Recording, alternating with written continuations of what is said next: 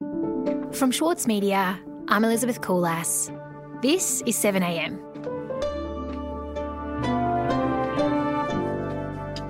Josh Frydenberg's recent appeal for companies to address wage stagnation underscores the government's lack of policy in this area. It also highlights how the Australian market preferences dividends over innovation. Mike Seckham on the distorting realities in the pay debate.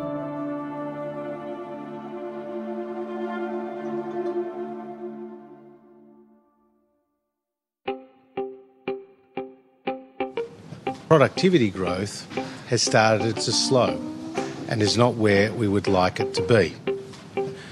My message to businesses: back yourself to grow. Invest in research and development. Invest in capital deepening. Invest in the expansion of your business. All right, Mike, Josh Frydenberg gave a speech to the Business Council of Australia last week. I was wondering, if you were translating for him, what would he be saying? If we were translating brutally, we would be saying that the Treasurer is very worried about wage stagnation and that Australian owners of capital, corporates and those who invest in them, are essentially responsible because they've become lazy and greedy and short-sighted and risk-averse. Tell us what you really thought he said, Mike. Well, that's the clear takeout. Obviously, he was speaking to part of his government's core constituency, so he put it more tactfully than that. But that was the essential message. Mike Seckham is the Saturday paper's national correspondent. That, wages won't grow unless productivity grows. Productivity won't grow unless business starts investing more in new ventures, new assets, new capital equipment and R&D, and that's not what they're doing. So where are the profits going from Australian businesses? This was where Frydenberg had a pretty killer statistic. Business has seen share buybacks and special dividends increase quite substantially. So over the last 12 months, they've totaled $29 billion, compared to the average over the last 4 years, which has been around $12 billion. That's a 140% increase. So they're giving their profits out as dividends to shareholders rather than to either wages or to reinvestment. And how did the people in the room, as you say, it was his core constituency, how did the people in the room respond to what he was saying? There were a variety of responses. Some business chiefs came out and quite bluntly said, and invited him to butt out, said that they didn't need to be told how to run their companies. The chief executive of the BCA, Jennifer Westacott, was rather more diplomatic. She said that Frydenberg was, quote, spot on to highlight Australia's productivity challenge. But she didn't really engage in what he was saying. She made no mention of wage stagnation. She made no mention of dividends or buybacks. And then, a couple of other chief executives came out and said similar things, that Frydenberg was absolutely right to point out what the problem was, but then they didn't really mention the problem, and they certainly didn't suggest that they would be doing anything to try and solve it. So how does the payment of dividends in Australia compare to other countries? What Frydenberg spoke of, special dividends and buybacks, is a fairly recent phenomenon, but underlying that is a very long-term symptom, I guess you would say, of the Australian corporate sector, which is that we give back unusually generous amount to our shareholders in the terms of dividends. In this country, they're around 4.5% on average, and globally, that's about 2.5%. So we're nearly twice as generous in what we give back to shareholders compared with what we reinvest in this country. And in real terms, that's billions of dollars that's paid to shareholders in the form of dividends, more than they would be, say, if they were based in another country. That's right. That's many, many billions. And I might add, if you look at the companies that are really growing fast, the Amazons or the tech companies of Silicon Valley, for example, they pay nothing or almost nothing in dividends, and they remain popular with shareholders because the shareholders are looking for capital gain, which comes from the innovation of those companies. In Australia, companies would rather compete by way of the size of the dividend rather than by reinvesting in something that might make them more productive. And therefore drive up a share price. Yes, that's right. That's right. And there's a couple of reasons why Australian companies tend to pay higher dividends. One is that we have this unique dividend imputation system, by which when the company has paid tax, the shareholder gets credited with that and therefore has that taken off their tax bill. So that encourages shareholders to go looking for yield rather than capital growth. And the other is that we have a very large superannuation pool, and that also encourages investment in shares that have high, reliable yields, conservative, established, long-term investments, rather than trying to pick companies that might have prospects of capital growth, because that tends to be a riskier sort of an exercise. The other problem here, and I spoke to Andrew Leigh about this, who is now a Labor MP, but before that was a very well-credentialed professor of economics at the Australian National University, has recently done some work looking at market concentration in Australia. And what he found was that half of Australian industry is controlled by 4 firms or fewer. So when he looked at it, department stores, newspapers, banking, health insurance, supermarkets, domestic airlines, internet service providers, baby food, beer, a whole range of things where the market is very concentrated, and therefore you have to suspect that competition is maybe not what it might be. That encourages complacency. They can price signal to one another. They can be fairly reliably counted upon to produce a decent dividend. And so that's the way they compete. They compete by dividends because that attracts people to invest, rather than by them, encouraging new investment in technology, new ventures, training their staff better, paying their workers better, that sort of thing. We'll be right back. The Every Moment Matters campaign provides accurate, evidence-based information and advice about alcohol, pregnancy and breastfeeding. It has been created by the Foundation for Alcohol Research and Education and endorsed and funded by the Australian Government. Alcohol use during pregnancy can lead to fetal alcohol spectrum disorder, or FASD, a lifelong disability. So make the moment you start trying the moment to stop drinking. Visit everymomentmatters.org.au to find out more. For longtime editor Winnie Dunn, there were a few rules she followed when writing her debut novel.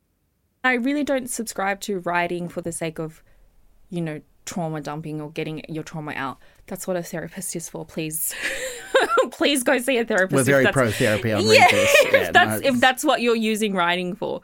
I'm Michael Williams, and on this week's very therapeutic episode of Read This, I chat with Winnie Dunn. Listen wherever you get your podcasts. Mike, Josh Frydenberg has made an intervention on this question of wage stagnation, or at least he's given this speech, asking businesses to pass on profits. Is it going to work? Well, on the basis of the response of business, you would have to say no. For a start, the Treasurer is not really proposing to do anything about it. I mean, he's not proposing to in any way constrain share buybacks, which I note some politicians in America are now talking about. And at one stage in the United States, there were very strict restrictions on share buybacks. It was considered to be a form of share price manipulation. And as Nikki Hutley of Deloitte Access Economics put it to me, to think that companies will turn around and say, oh, the Treasurer says we should do something, so we'd better do it, was naive at best, was the way she described it. And the second point, of course, is that the government appears to be very late in recognising that there is a problem. That problem being that long before the current outbreak of share buybacks, there was this problem of very high dividends being paid out. And that's a long-term factor in Australian corporate life. Are there any proposals that have been put to the Treasurer that you think could work? Oh, there are a lot of them.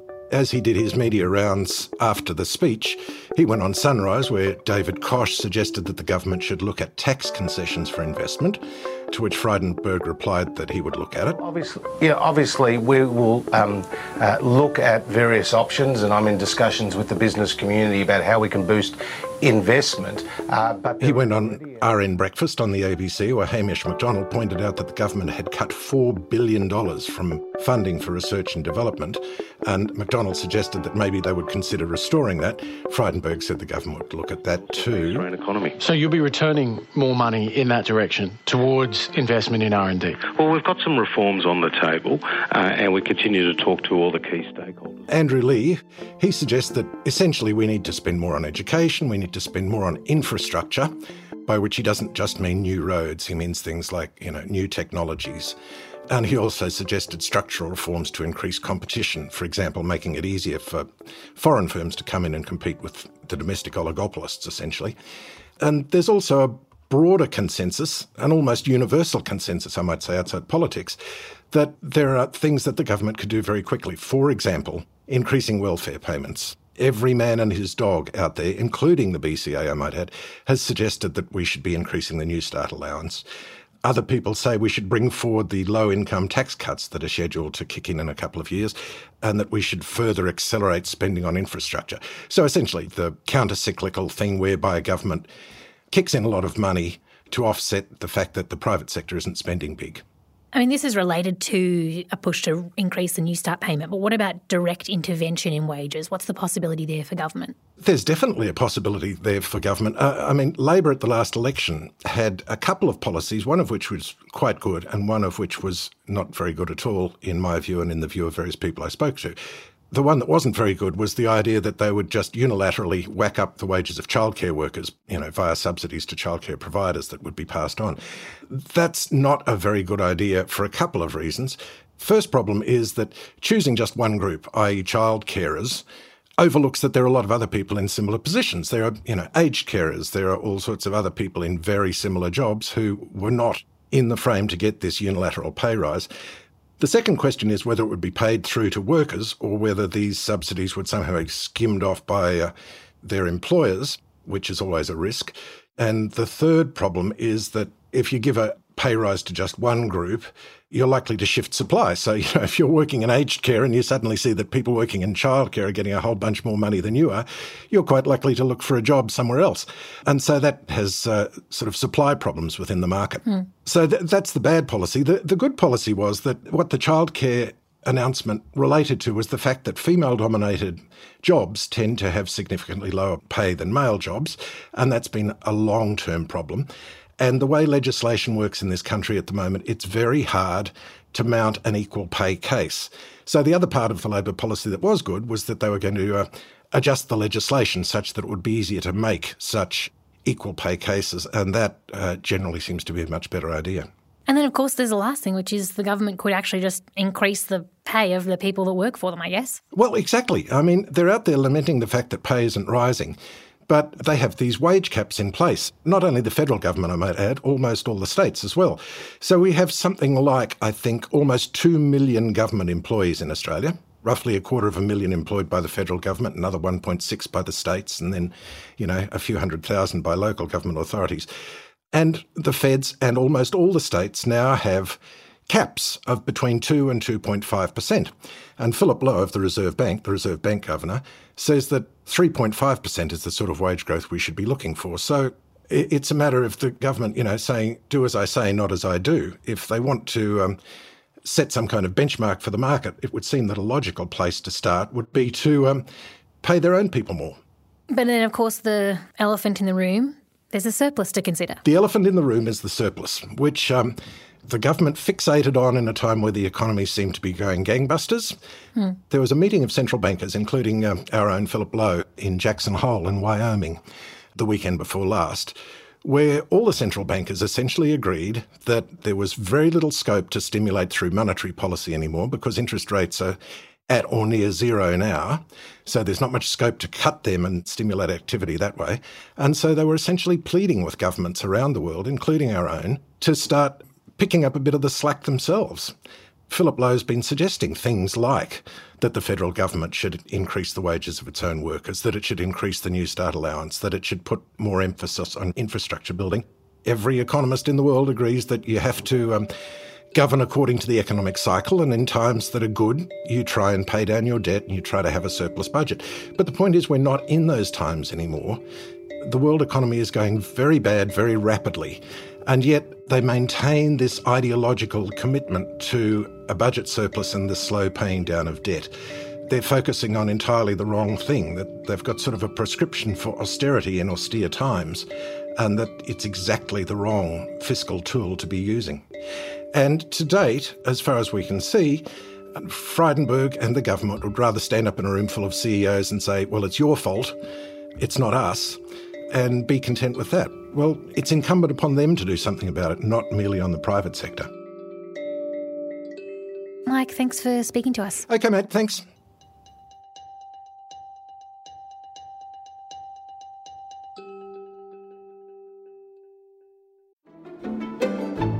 Join Richard Tognetti and the ACO for a bold and intrepid 2022. Featuring a live national concert season, their acclaimed on-demand film series ACO's Studio Casts, and exciting programs from their new home in Sydney's Walsh Bay. Subscriptions now on sale at aco.com.au. Mahler's music embodies the very essence of humanity. Experience his epic Song of the Earth with the Australian Chamber Orchestra, Richard Tognetti, and internationally acclaimed opera stars Stuart Skelton and Catherine Carby. Opens May 12. Book now at aco.com.au. Elsewhere in the news, a Tamil family trying to remain in Australia was granted a further 2-day reprieve early on Wednesday, which protects them from government deportation until 4 o'clock on Friday afternoon. This came shortly after Immigration Minister David Coleman chose not to exercise discretionary powers that would have allowed the family to apply for protection visas. Earlier this week, the family's lawyer said that the case now depends on the government having, quote, a change of heart. They are currently detained on Christmas Island. And in Canberra on Wednesday, the AFP raided a home owned by Cameron Gill, a senior advisor in the Defence Department. A police representative said that the raid did not relate to any current or impending threat to the Australian community.